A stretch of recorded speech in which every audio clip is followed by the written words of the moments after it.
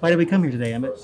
It's because the first time I've been here, I was scared about the space show. So I think I'm a little bit ready for it now. It's been more than a year since the last space show here at the Hayden Planetarium, which reopened this week to small but enthusiastic crowds. I spoke with the director of the planetarium, Neil deGrasse Tyson, about why he's glad to be back. I'm delighted that the planetarium becomes another excuse for you to leave the home. And it gives their brain something different to do other than binge watch 30 episodes of a sitcom. I love museums, and I wanted to take advantage of nice weather and then bring my wonderful girlfriend out with me.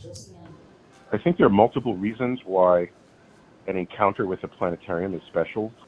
Everyone remembers their very first visit to a planetarium.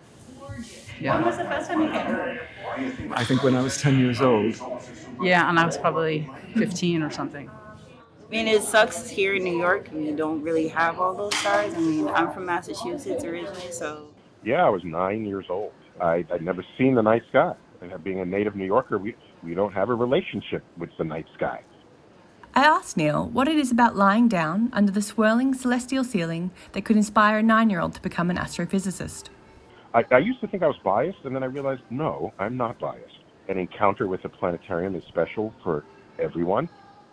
You go in, it's a big, comfortable chair, and it leans back, and the lights dim, and the stars come out, and basically the room disappears, and you're transported into the universe.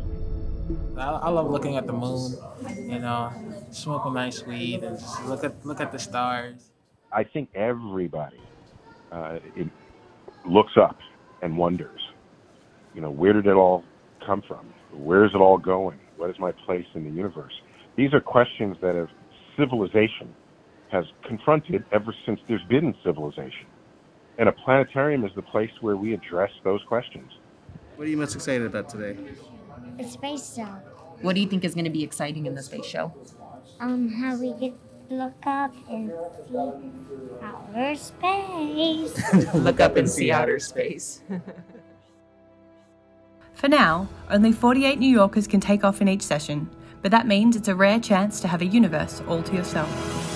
Joanna Robin, Columbia Radio News.